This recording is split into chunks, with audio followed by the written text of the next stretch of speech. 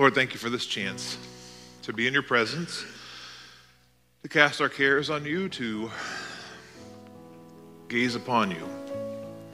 You've joined us in this place. You're present here with us. You're present in the bread and in the cup. You're present in your spirit, and we thank you for that presence today. Like all who come before us, when we come into your presence, we stand in awe of you and we are changed by you. We worship you and we also recognize that we're fallible and that we've failed. So we give you our failures, our weaknesses, our struggles and our sins. Do the work of transforming us yet again, Lord, and empower us by your Spirit to do better in the week to come than we did in the week that's past. Pray these things in Jesus' name. Amen.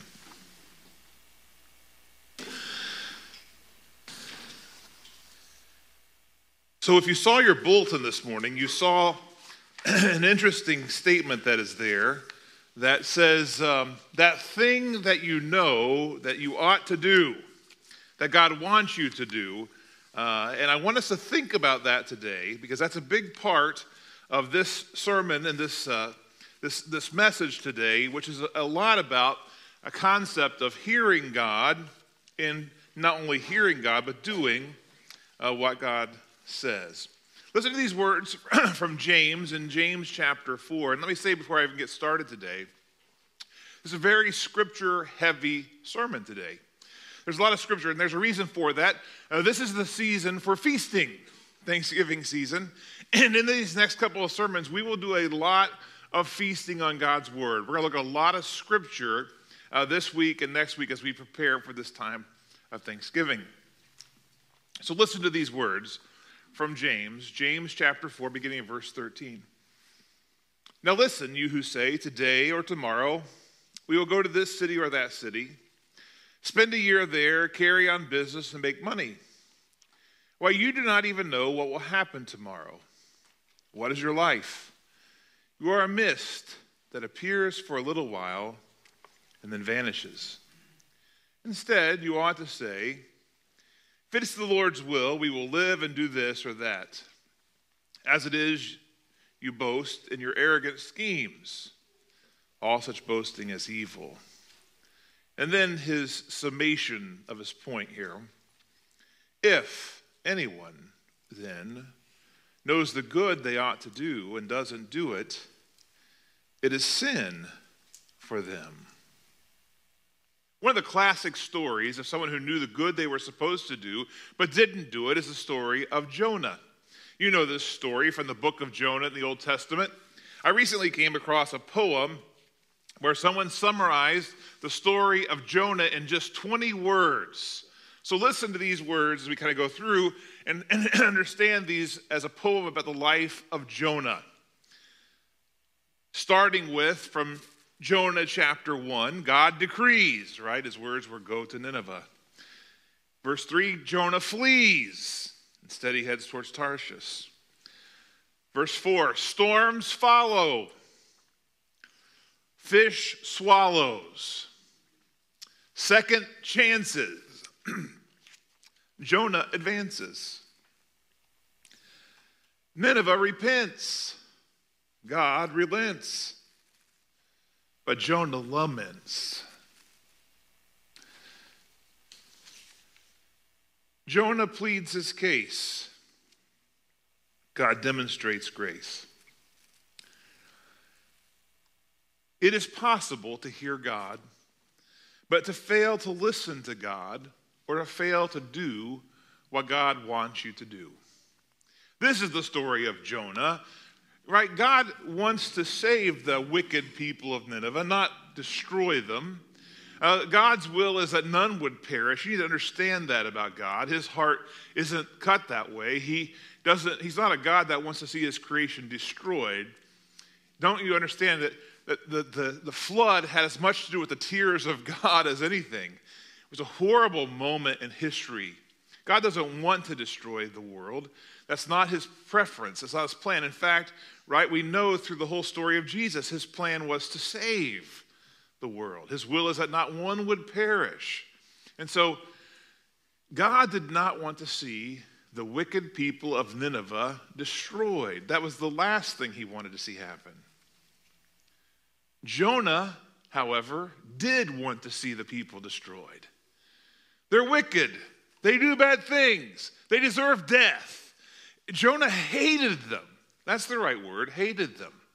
Do you know why Jonah did not want to go and speak to them? He was afraid they would repent and that God would pull back his wrath and that God wouldn't harm them. And Jonah wanted God to harm them.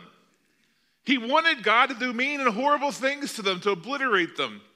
And so Jonah was like, God, I'm not going to do it. If I go and preach to them and they repent and then you don't punish them, and I'm going to be really upset with you. So he refused to do the thing he knew that God wanted him to do. He fled. Of course, you know the story, right? Cast into the sea during the storm to calm the storm, swallowed by the great fish. And after 3 days in the fish, in which Jonah described himself as going into the depths and seeing the seaweed that wrapped around his neck. Don't know how that happened in the belly of a fish, but pretty interesting story. He described the ride as a giant roller coaster ride of sorts, even though he'd never seen a roller coaster. He talks about going to the heights and depths of the ocean, talk about being seasick. When the fish vomited him on the shore, I don't think he was the only one with an upset stomach. You know what I'm saying? And after that, Jonah's heart had at least softened, and he thought, maybe I should just do the thing God told me to do.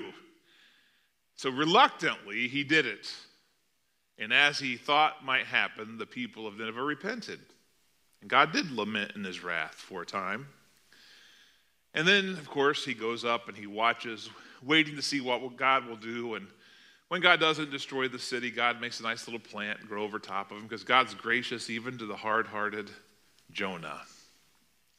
And the great irony of the story of Jonah is that Jonah goes away at the end sad, distraught. But the people of Nineveh, they are living in grace at the end of the story. Well, the thing that you know God wants you to do, but you're afraid to do, or you're unwilling to do, that's what today's sermon is really about, because it is possible for us to hear God but fail to listen to God. Throughout the Bible, God is a God who speaks. He's a God who speaks over and over throughout the Bible. We see that God is a God that speaks, that he wants for us to understand and to perceive. From the very beginning in Genesis, we read those words, and God spoke. God's a God who wants us to know. He wants us to hear. He said, let there be light. Those first words in Genesis 1, verse 3, and God said, that's important. God says, and God speaks over and over and over. It's important for us to pay attention to what God is saying, to pay attention to what God wants for us to know and to understand. There are a lot of things that distract me, though. Are you one of these people? I get distracted easily. It's like that thing about squirrel, right? I've grown up with ADD, and because of that, I still have it at times, and I'm sure I've done it with some of you. I'm sure this has happened. I'll be in a conversation, we're talking about one thing, and something else attracts my attention, and mid-thought, mid-conversation, not to be cruel, not because what you were telling me wasn't important, I jump to something completely different. I'm sure it's annoying. My wife will tell you it's very annoying.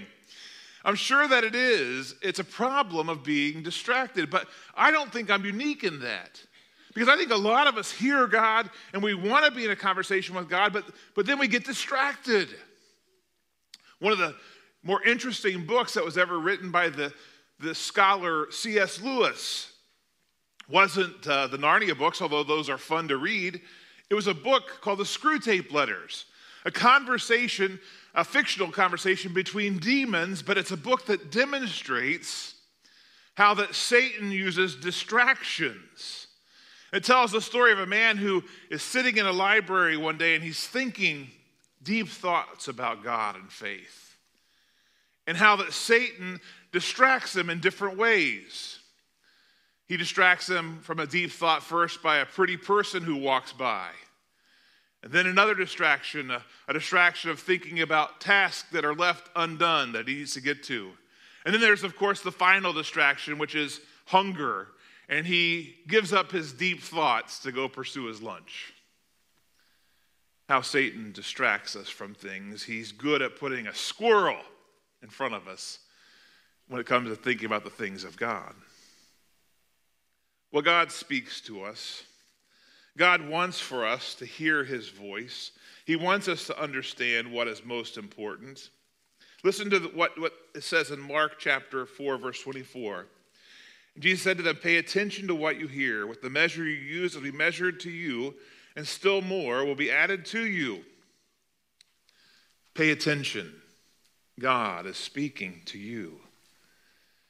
In John chapter 10, we read these words describing the relationship between Christ's followers and Christ, and it's wrapped up in the metaphor of a sheep with its master, its shepherd.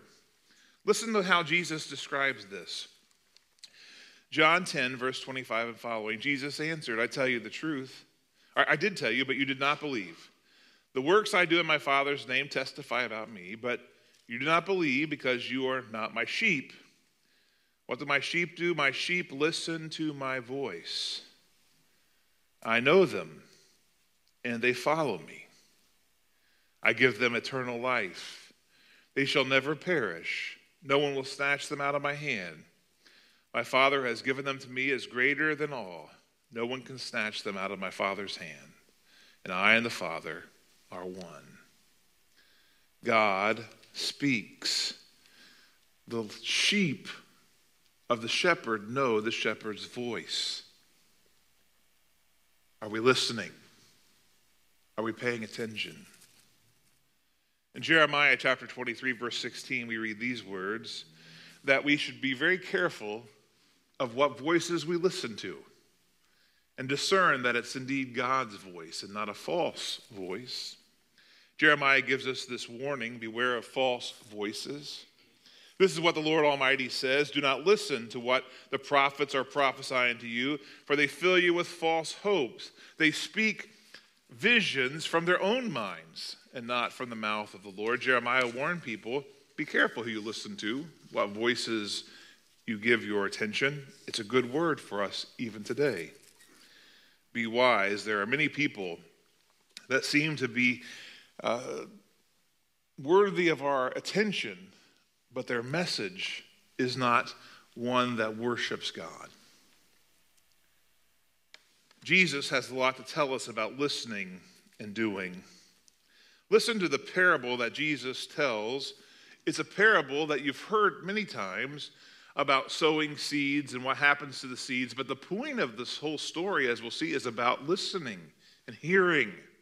And that's the whole point of the story. If you have your Bibles or you have your tablet or your phone, turn to Luke chapter 8, and let's take a look at this story, this parable about hearing God.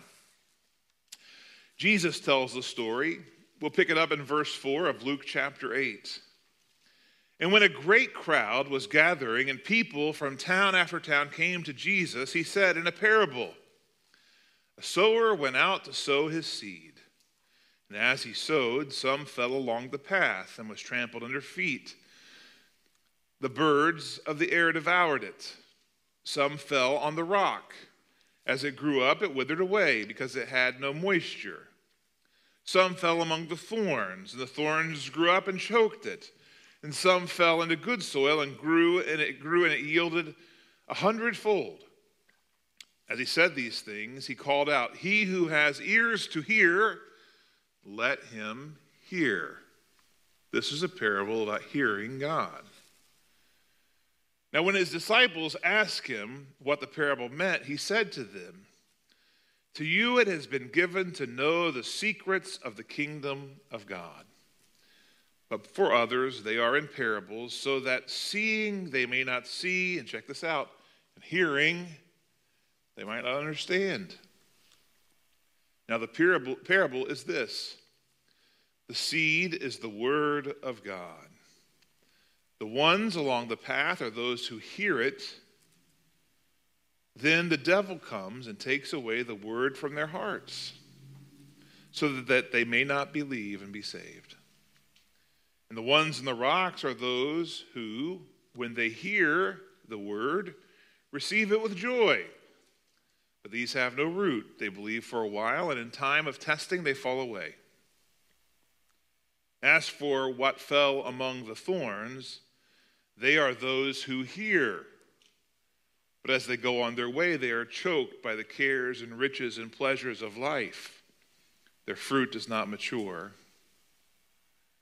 And as for that in the good soil, they are those who, hearing the word, hold it fast in an honest and good heart, and they bear fruit with patience. This is the idea that hearing is important, but not just hearing. Believing and acting on the thing that we know God wants is pivotal. God still speaks. He spoke these words in John chapter 20. He speaks through the Bible. And John tells us that the Bible, these words, the scriptures were written that we might believe that Jesus is the Christ, the Son of the living God, and that by believing we can have life in his name. Sometimes God speaks through the Bible. We need to be people who read it, yet Christians are notoriously bad for spending time reading their Bible. Yet God speaks through his word. Sometimes God speaks through circumstances. Listen to the story in Acts chapter 16, verses 6 and 7. It's a recounting of the Apostle Paul describing where he went and where he didn't go on his journeys. Luke writes of Paul's journey, and they went through the region of Phrygia and Galatia, but they had been forbidden by the Holy Spirit to speak the word in Asia. And when they had come to Mysia, they attempted to go to Bithynia, but the Spirit of Jesus did not allow them.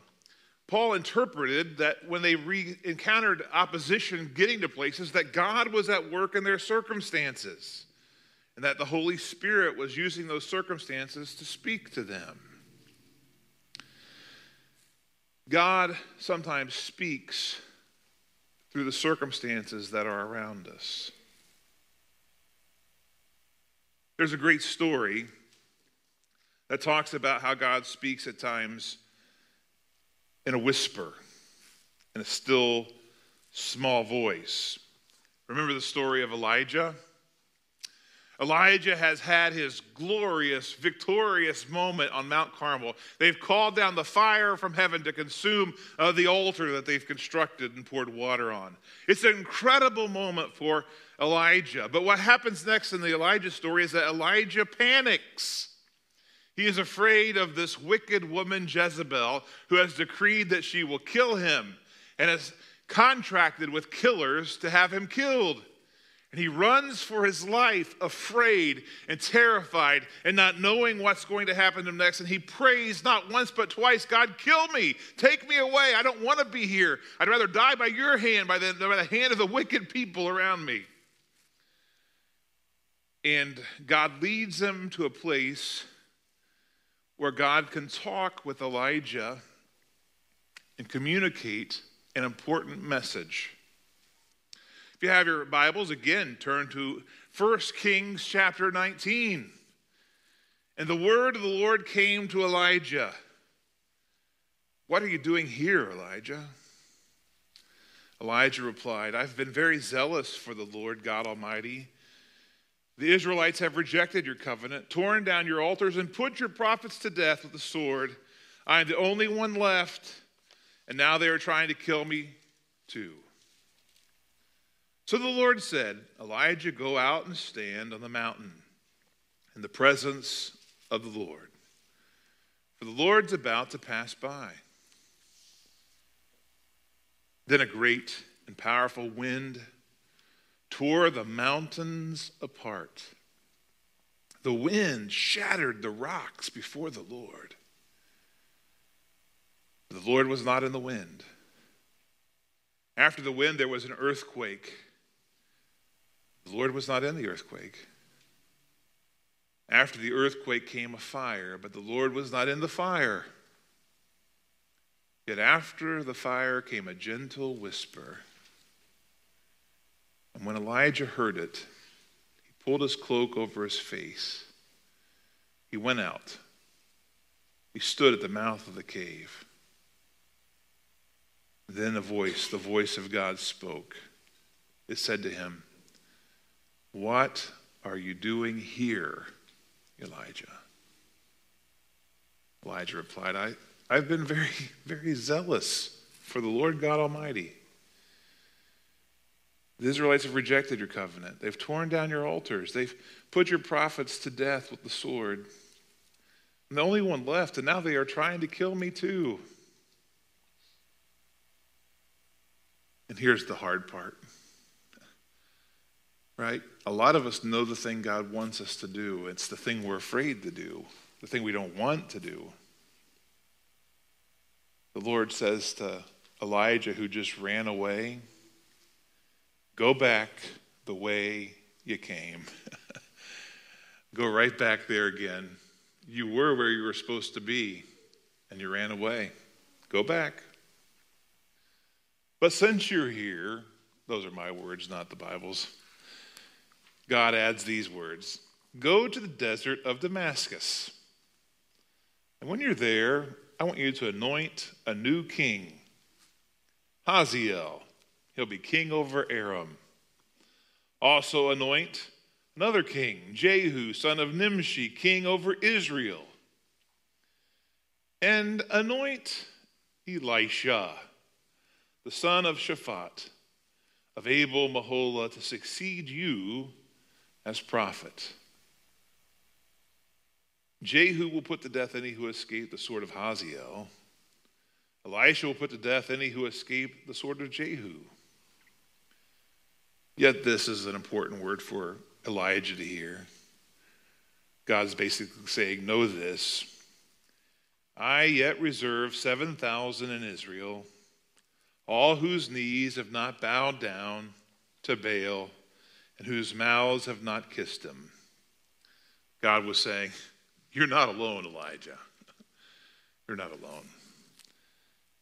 And then the three most important words in the story. So Elijah went.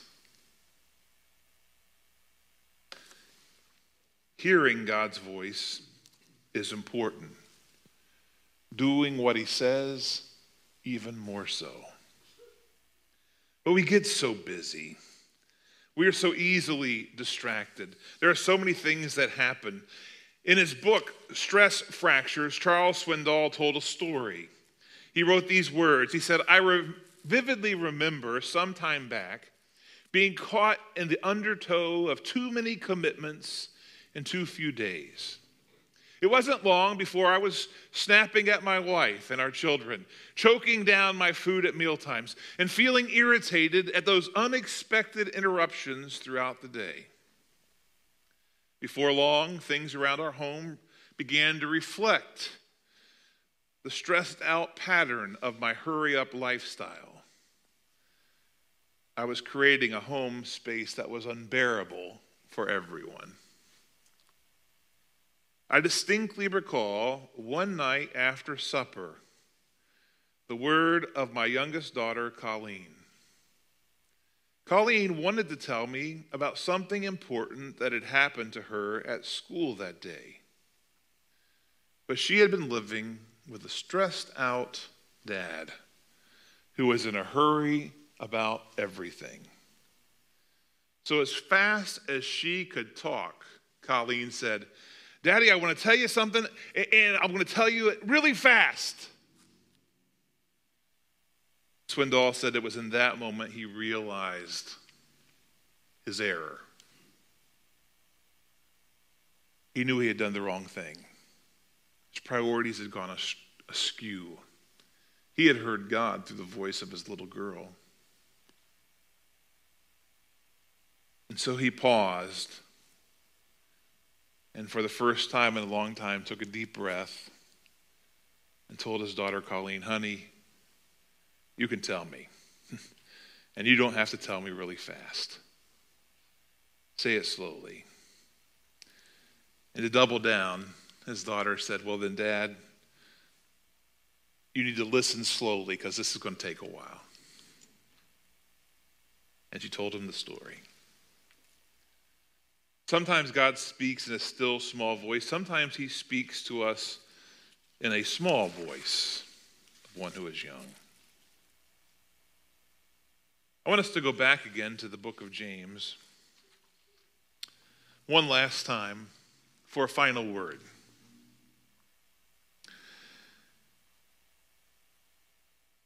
James has told us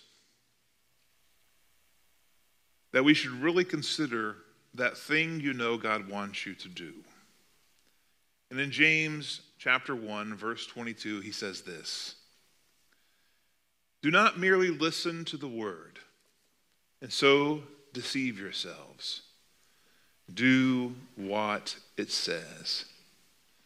Anyone who listens to the word but does not do what it says is like someone who looks at his face in a mirror and after looking at himself goes away and immediately forgets what he looks like. But whoever looks intently into the perfect law that gives freedom and continues in it, not forgetting what they have heard, but doing it, they will be blessed in what they do.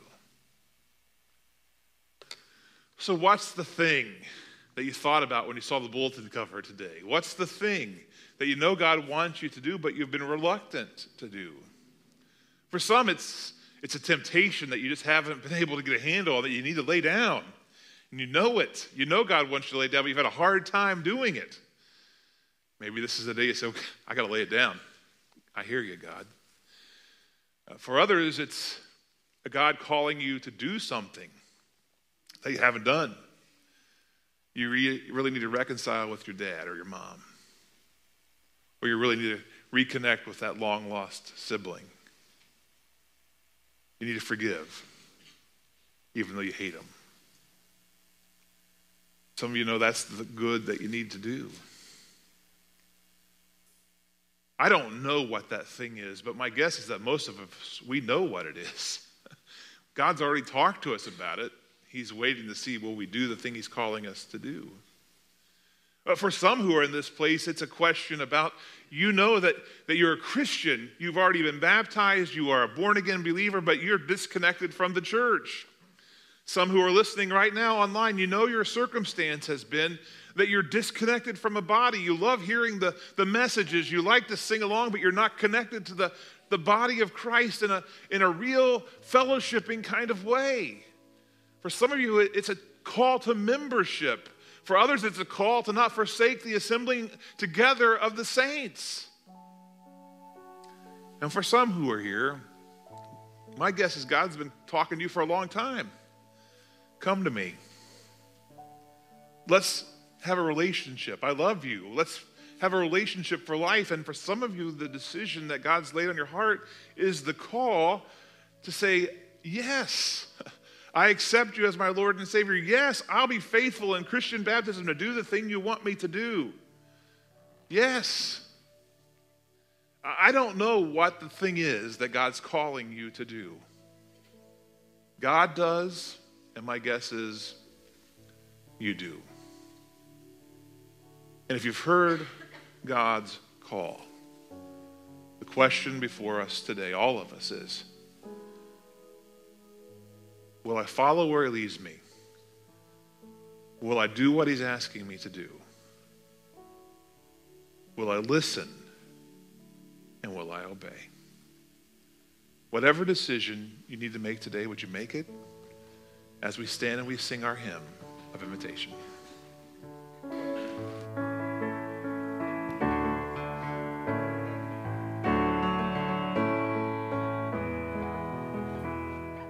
Come out of sadness from wherever you've been. Come broken-hearted, let rescue begin. Come find your mercy, oh sinner, come kneel. Earth has no sorrow that heaven can heal. Earth has no sorrow that heaven can heal. So lay down your burdens, lay